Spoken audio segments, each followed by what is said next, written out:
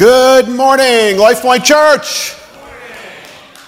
My name is Mark Martin. I am an elder here at LifePoint, and I am also on the faculty at UMBC in the Department of Chemical, Biochemical, and Environmental Engineering. And I'm glad to be here, and I'm glad that you're here, because we're continuing our sermon series on Colossians. This is part 3 of 7.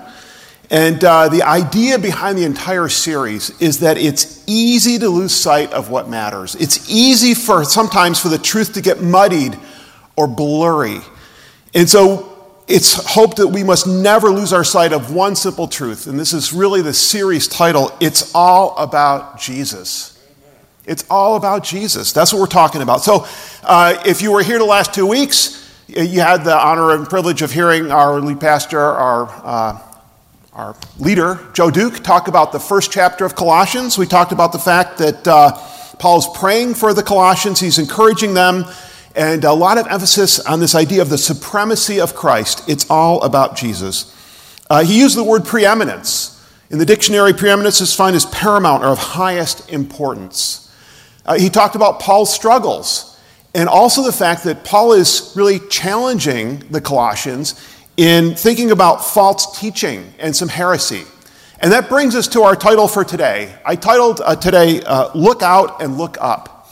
Look out, like if you were at a construction site and somebody dropped a hammer, you'd yell, look out, or if you were at the park walking along and you're about to step in some dog and the friend said, look out. Be careful, and look up, because it's all about Jesus. Look up to him.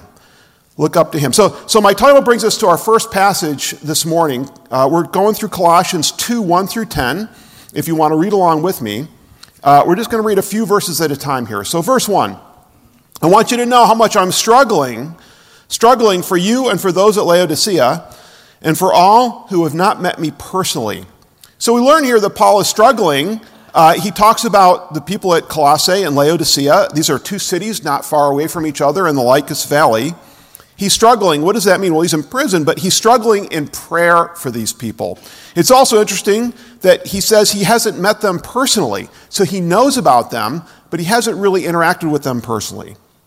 It goes on in verse 2 to say, my goal is that they may be encouraged in heart and united in love, so that they may have the full riches of complete understanding, in order that they may know the mystery of God, namely Christ, in whom are hidden all the treasures of wisdom and knowledge. So verse 2 begins with my goal. Now this is in the New International Version, but in the Greek, it's not there. It just says, I'm struggling for you that you may be encouraged. But I think this translation, and others as well, have done a good job. Sometimes it says my purpose or my goal, in capturing the essence or the idea that Paul's communicating here. He has a goal for these folks that he hasn't met as he prays for them. So what's his goal? His goal is encouragement and united in love. But let me kind of step outside of that a little bit and suggest that Paul's goal is that the people in Colossae experience spiritual transformation. Spiritual transformation, what is that? That's becoming a person that looks like Christ. Here at LifePoint, we talk about Christ-like influencers, people that exhibit easily, naturally, without effort, things and attributes and characters that look like Christ. That's Paul's goal. And he talks here specifically about encouragement. I want to take a little step aside here and talk a little bit about how we accomplish that goal of spiritual transformation. I suggest to you that one of the very best ways that transformation can happen in your life is through your involvement in a small group. Through your involvement in a small group. Do me a favor, raise your hand if you are currently involved in a small group that talks about life with God or about the Bible or about those kind of things. That's great. So a lot of people are raising their hands. I'm involved with a number of small groups. I'm involved with the elders. We meet on Tuesday nights, every second and fourth Tuesday of the month, and I'm involved with a community group as well.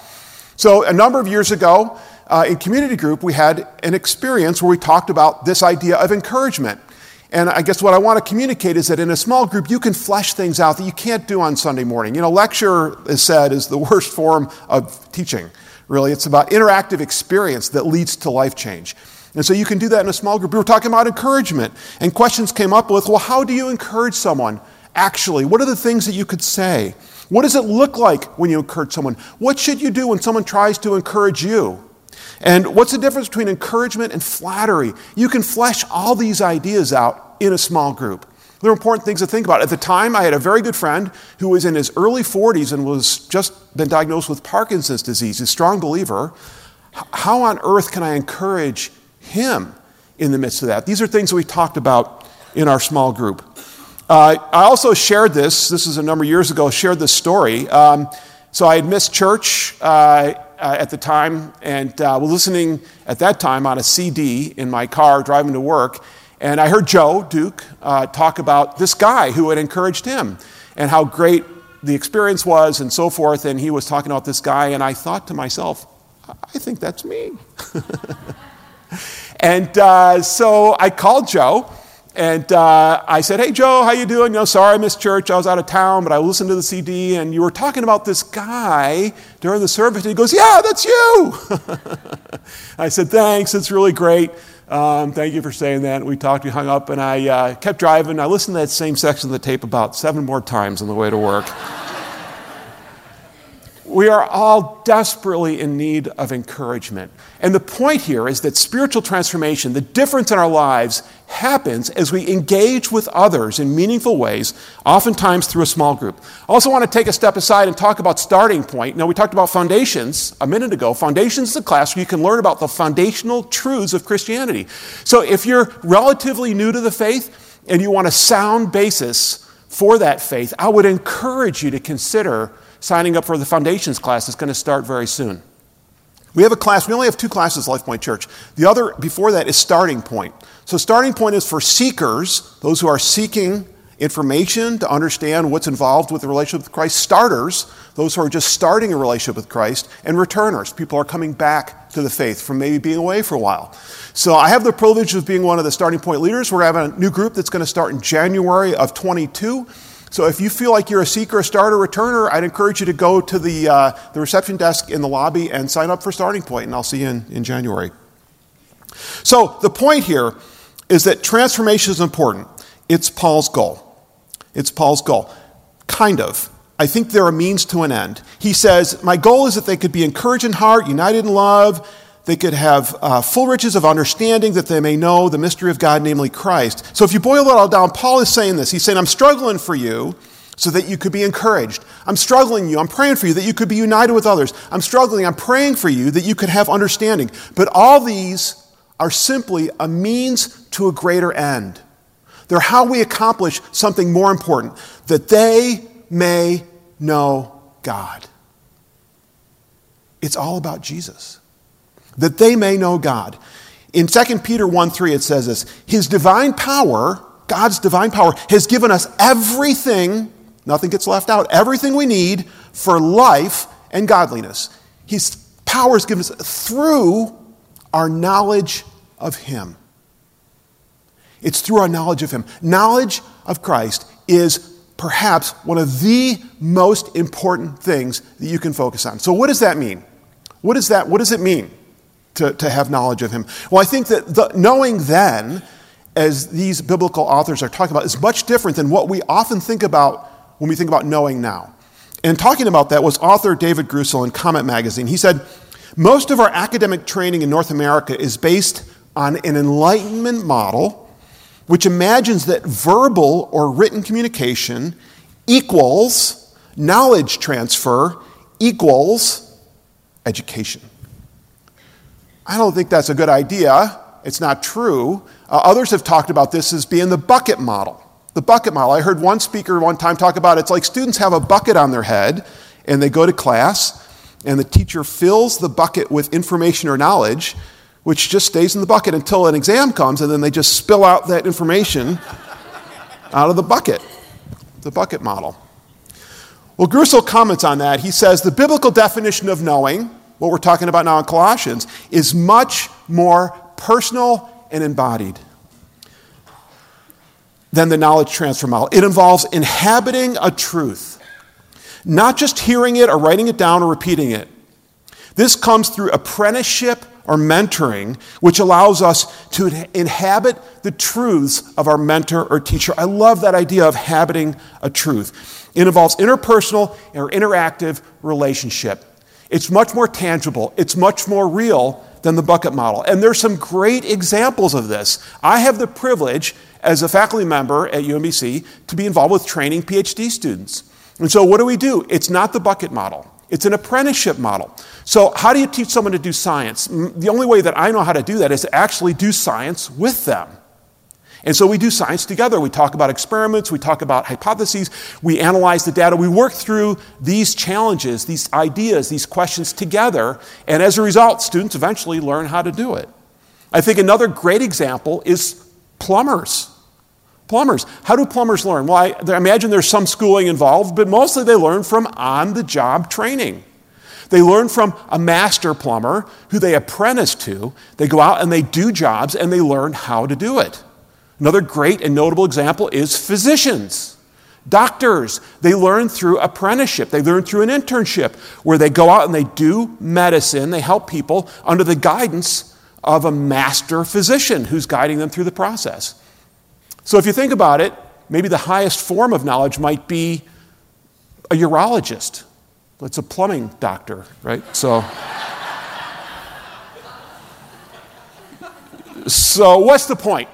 What's the point? The point is, Paul says, look up. He said, I'm struggling for you. I'm praying for you for a bunch of great things, but mostly that you may know Christ. Not just know about him, but actually know him. This idea of inhabiting this knowledge. And that takes us to our first of Paul's warnings in the passage. We're all prone to deception. The Colossians were as well. So Paul tells them they need to look out. Look out. In Colossians 2:4 it says, I tell you this so that no one may deceive you with fine-sounding... we're one slide too... we're good, sorry. Tell you this so no one may deceive you by fine-sounding arguments. So I tell you this. What did he just tell them? He's struggling that they may know Christ. I tell you this so that no one may deceive you. I think the so that there implies that they hadn't yet stumbled. They hadn't yet gone down the wrong path. He's saying, I want you to be careful. I don't want anyone to deceive you with fine-sounding arguments. We talked about the fact in last chapter 1 that there was a heresy that they were dealing with. The scholars who study these things will tell us that we don't know exactly what that heresy was, what that problem was, what that fine-sounding argument was, but there's a lot of features there that we know. We know that it involved Jewish and Gentile elements. It involved the worship of angels, prohibition on certain types of food. It involved legalism, or the idea that you have to do certain things to reach a higher level of spirituality.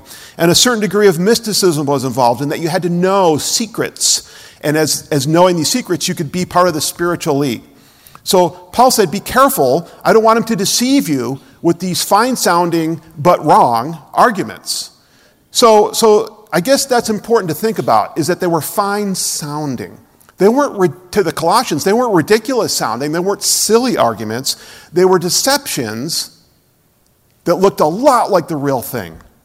They were mostly truth with a little bit of error that rendered them valueless. And I think for me, that got me thinking a lot about counterfeit currency. Counterfeit currency. So you may or may not know that the Secret Service protects the president, but they also are in charge of making certain that we don't have a lot of counterfeit currency going around. And so I actually called the Baltimore office of the Secret Service to ask them about this, and I talked to a representative there.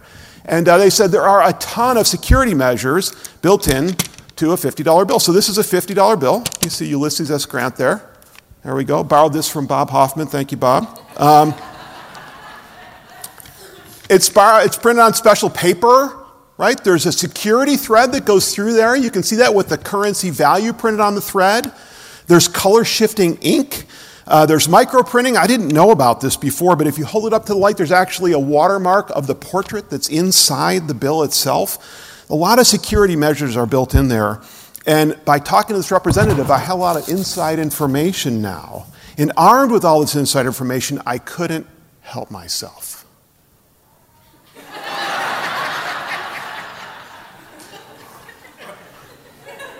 That's Ulysses S. Duke. Notice how the portrait just pops right off the page there. So what's the point?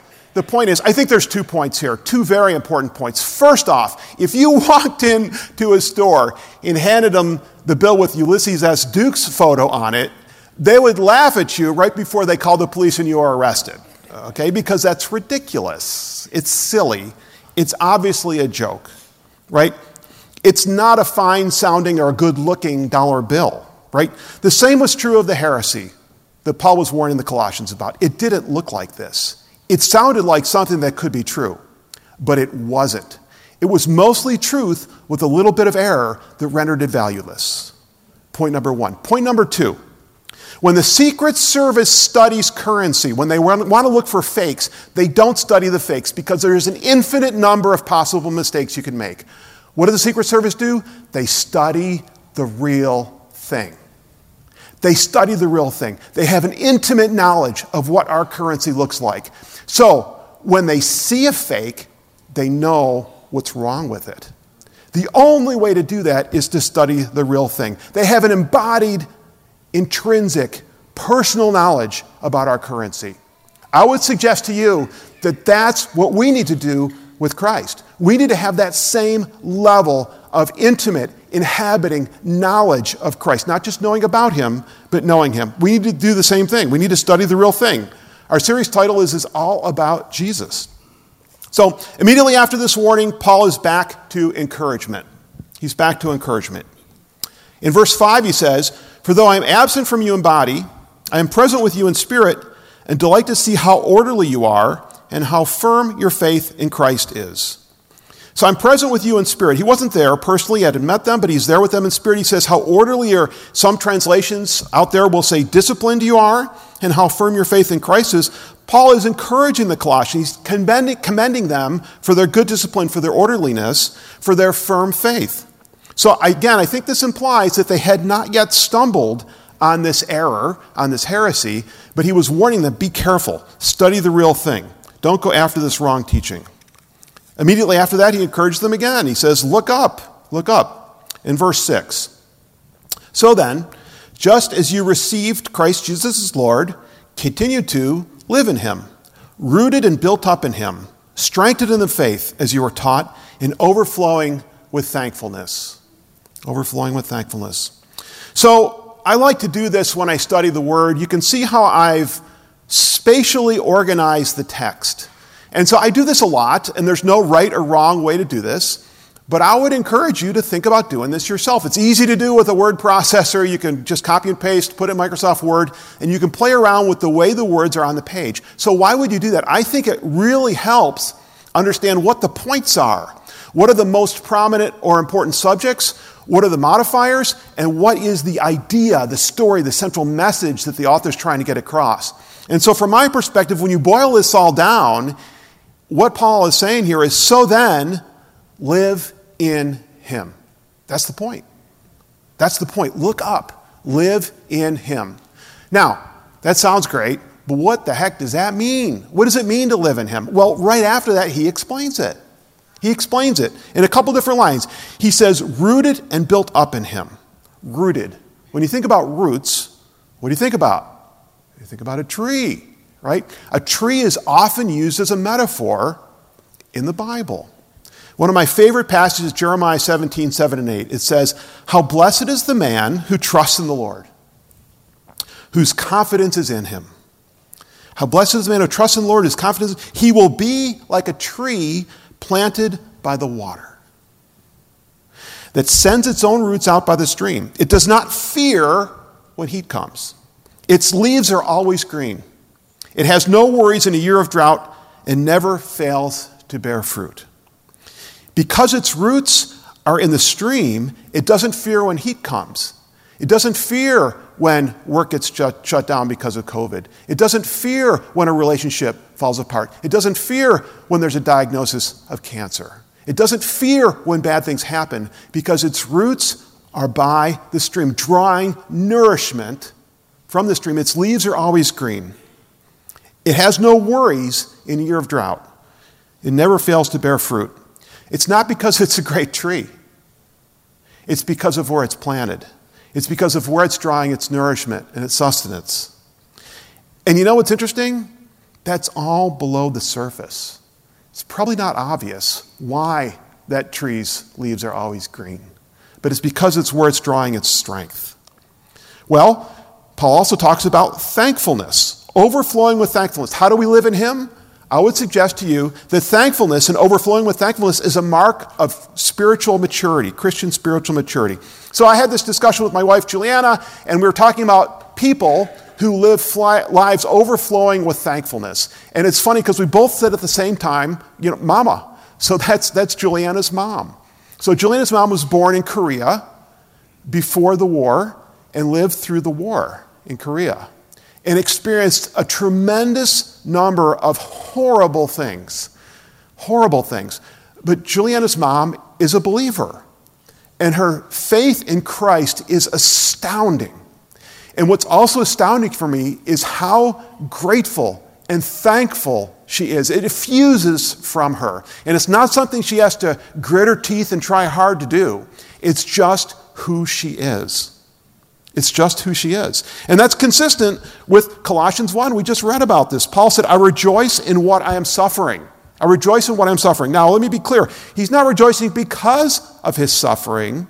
No, God's in control, and as a result, Paul knows that no irredeemable harm will befall him. And as a result, God is with him, and God uses that suffering as a means to a greater end. We might not always understand how that works, but God is in control. Overflowing with thankfulness is a mark of Christian maturity. So how do we get there? How do we get to a point where we can be overflowing with thankfulness? Well, I think it's possible to make a decision, okay, I'm going to be thankful, and that's a good thing, make a decision, but I think it's possible to go beyond that. I think spiritual transformation means that we actually can become a thankful person. That it's not gritting our teeth and trying hard, it's actually who we are. We're thankful. And we come that way through training. It's through studying the real thing like the Secret Service does. It's through our knowledge of Christ and having that in an embodied and intrinsic and in a personal way. I think going deeper in our knowledge of God is what leads us to be effusing with thankfulness. So I had a thing happen a number of years ago, and I've shared this story up front before, but briefly, I was praying for God to teach me how to bless those who curse me. That's a bad prayer. So we were at the ski place, and 3 different people cursed me, okay? So bad things happened, and I was right up the chairlift. I was gritting my teeth and being angry, and God said to me, "What are you doing?" And he said, "You prayed to learn how to bless those who curse you, Mark." And I said, "Yeah." And he goes, "I'm just setting you the homework." And I said, "I don't like the homework." And he said, "Now you know how your students feel." So I'm not sure I've learned how to bless those who curse me yet, but it helped me think about being thankful for the homework. Because I realized that without the homework, you can never learn how to do it. Without God sending us things that are challenging, we're never going to learn how to do those things. Paul then moves on to the second warning. He says, look out. In verse 8, see to it that no one takes you captive through hollow and deceptive philosophy, which depends on human tradition and the basic principles of this world rather than on Christ. The definition here of philosophy, it's the most basic beliefs or concepts or attitudes of an individual or group. The most basic beliefs, concepts, or attitudes of an individual or group. So let's be clear. Paul's not condemning philosophy in general, okay? He's not condemning thinking in general. Thinking is great. Critical thinking is fantastic, and I would encourage you all to do it to the greatest extent you can, okay? He's condemning hollow and deceptive philosophy. He's warning against a specific kind of philosophy.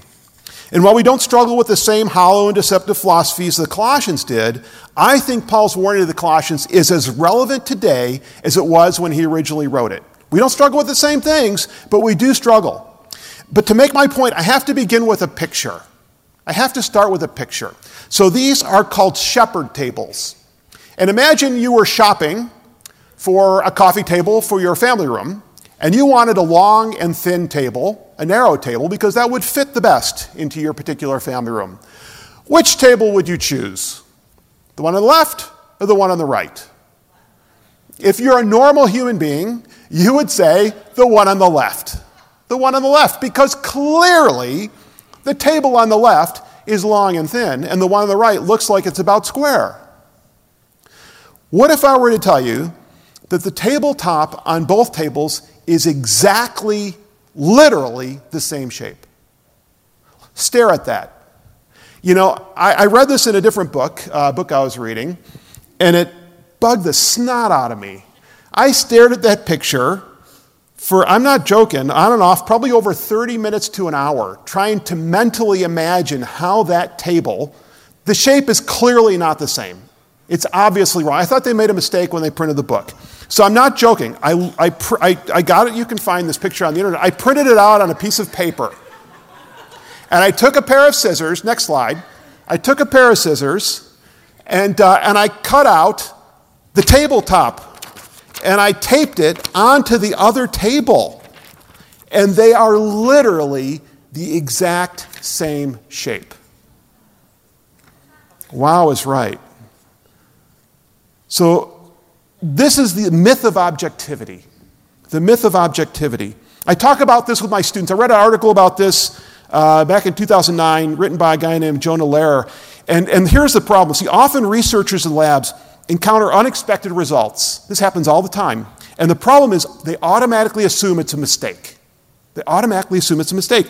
And Jonah Lehrer in Wired Magazine wrote about this. He says, the reason we're so resistant to anomalous information is rooted in the way that the human brain works. Over the past few decades, psychologists have dismantled the myth of objectivity. The fact is, catch this, we carefully edit our reality, searching for evidence that confirms what we already believe. We carefully edit our reality, searching for evidence that confirms what we already believe. The myth of objectivity. Here's the point. You can be absolutely certain that you're right when you're not. Now, another phenomena called confirmation bias says this: the tendency to interpret information in a way that supports what you already believe. People do this all the time. People display confirmation bias when they select information that supports their views, ignoring contrary information, interpreting ambiguous evidence as supporting their existing attitudes. Confirmation bias. We tend to look for and read and think about things we already believe. That's normal. That's what human beings do. Now, the crazy part is the effect is strongest for emotionally charged issues and for deeply entrenched beliefs. We don't struggle with the same hollow and deceptive philosophy the Colossians did, but we have our own. And it brings us to what I believe to the hollow and deceptive philosophy that we struggle with today, and that is contempt. Contempt. There's a lot of definitions out there. I define contempt as an attitude toward another that they are worthless or despicable and worthy of scorn. You see, I think that this idea of the myth of objectivity and the confirmation bias are the sparks which have started the fire. The contempt is seen as a good thing. In our society today, contempt is seen as a good thing. It's seen as a positive attribute. And if these two phenomena, these psychology phenomena, the sparks that set the fire, the gasoline that stoked the flames, is our media. Facebook recently revealed, 2017, they changed over to having reaction emojis 5 times more value than likes. The Washington Post commented on this. They said Facebook systematically amped up some of the worst of its platform, making it more prominent in users' feeds, spreading to a much wider audience because it increased engagement. When people are angry, they're more engaged. Cable news shows. If you watch cable news shows where the majority of the information is simply opinion, it's often about the other side of the issue. And it's often contempt. Contempt. The idea that the others, whoever they are worthless and despicable of scorn. So pick your topic. Pick your topic. I'm not taking sides on these topics. I'm not that dumb, okay? I'm not picking sides. But can we all agree when we talk about vaccines, and we talk about masks, or we talk about mandates, or we talk about climate change, I could keep going, that there's 2 sides to these arguments. Can we agree there's 2 sides? And both sides know that they're right. And both sides think that contempt for the other is the way to go with it.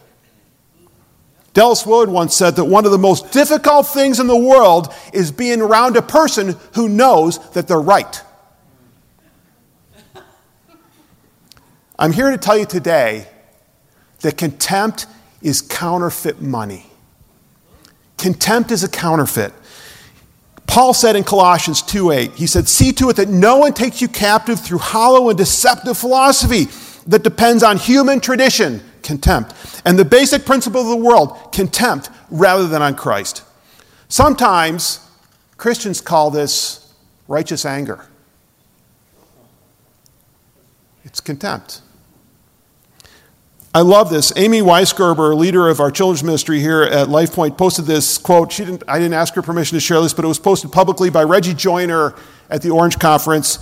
He said, "It's never okay to use your theology as an excuse to treat each other wrong." It's never okay. So, if contempt is a counterfeit, what's the real thing? What's our currency?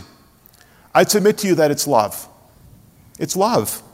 How do we define love? Well, I love Thomas Aquinas' definition. He said, to love is to will the good of the other. To will the good of the other. Matthew 22, 37 through 40, Jesus talked about this in no ambiguous terms. He said, to love the Lord your God with all your heart, with all your soul, with all your mind. That's the first and greatest commandment. The second is like it. Love your neighbor as yourself. And then just to put a nail in it, he said, all of the law and the prophets hang on these two commandments. Love your neighbor as yourself, even if they don't agree with you. Even if they're on the other side of that issue that you're sure you're right about. But wait, Mark, wait. Don't I need to stand up for what's right? Don't I need to let people know? Don't I need to post a status update on Facebook that tells the other people that they're wrong? Don't I need to do that? Jesus said, do not resist an evil person. If anyone slaps you on the right cheek, turn to them the other cheek also. If anyone forces you to go 1 mile, go with them 2. I tell you, love your enemies and pray for those who persecute you. Contempt is a counterfeit. Jesus calls us to a higher standard. He calls us to love. Do you post on Facebook? I'm not saying Facebook's evil, okay? But if someone else posts, you don't have to post on their wall and tell them they're an idiot or tell them how wrong they are. Send them a private message.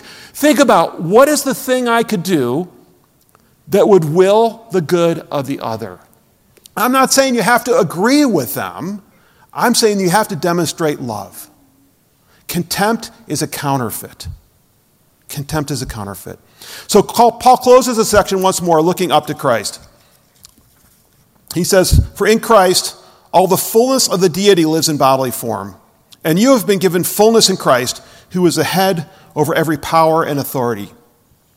Jesus was both fully God and fully man. He was fully God and fully man. He could do a lot of things that I can't do. But it says here, right here, you have been given fullness in Christ. What does that mean? It means that we have in Christ, what we have in Christ is completely adequate. Completely adequate, that we don't have spiritual needs outside of him that he doesn't supply. I read this same passage earlier, 2 Peter 1:3. His divine power has given us everything we need for life and godliness through our knowledge of him. It's all about Jesus.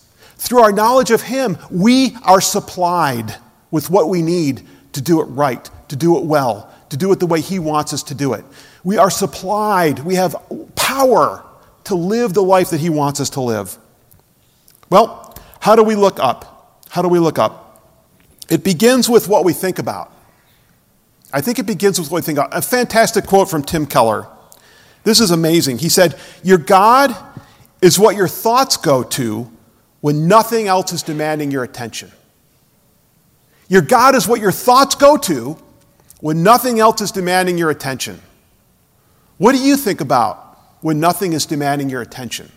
What are the tapes that you play in your mind? This is a funny story, true story.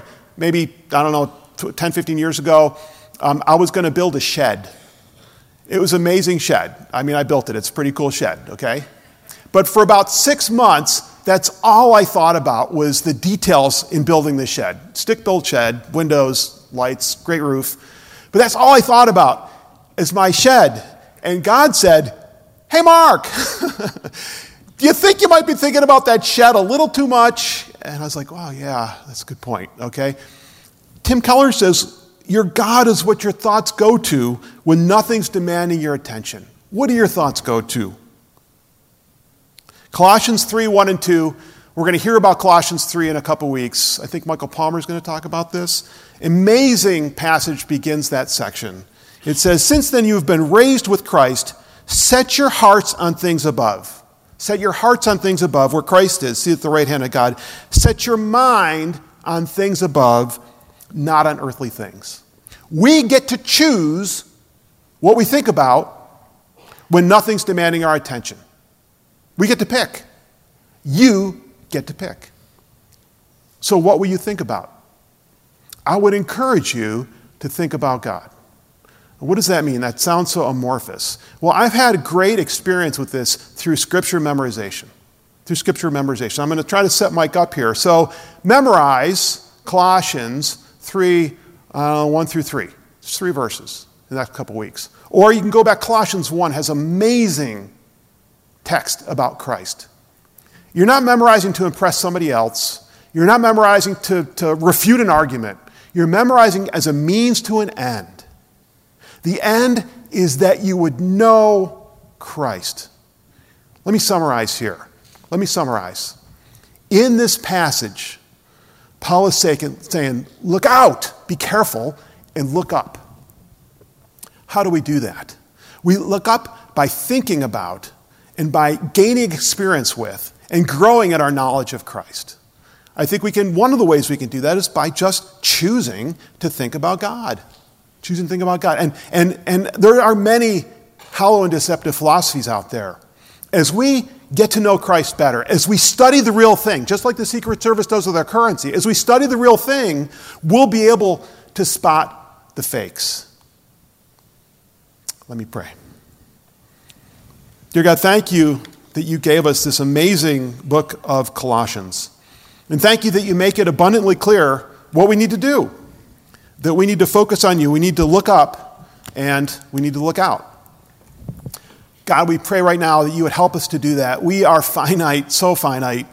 We have so many challenges in our lives. But we know, God, that your divine power has given us everything we need for life and godliness through our knowledge of you. And so we pray, God, that you would help us to know you. In Jesus' name we pray. Amen.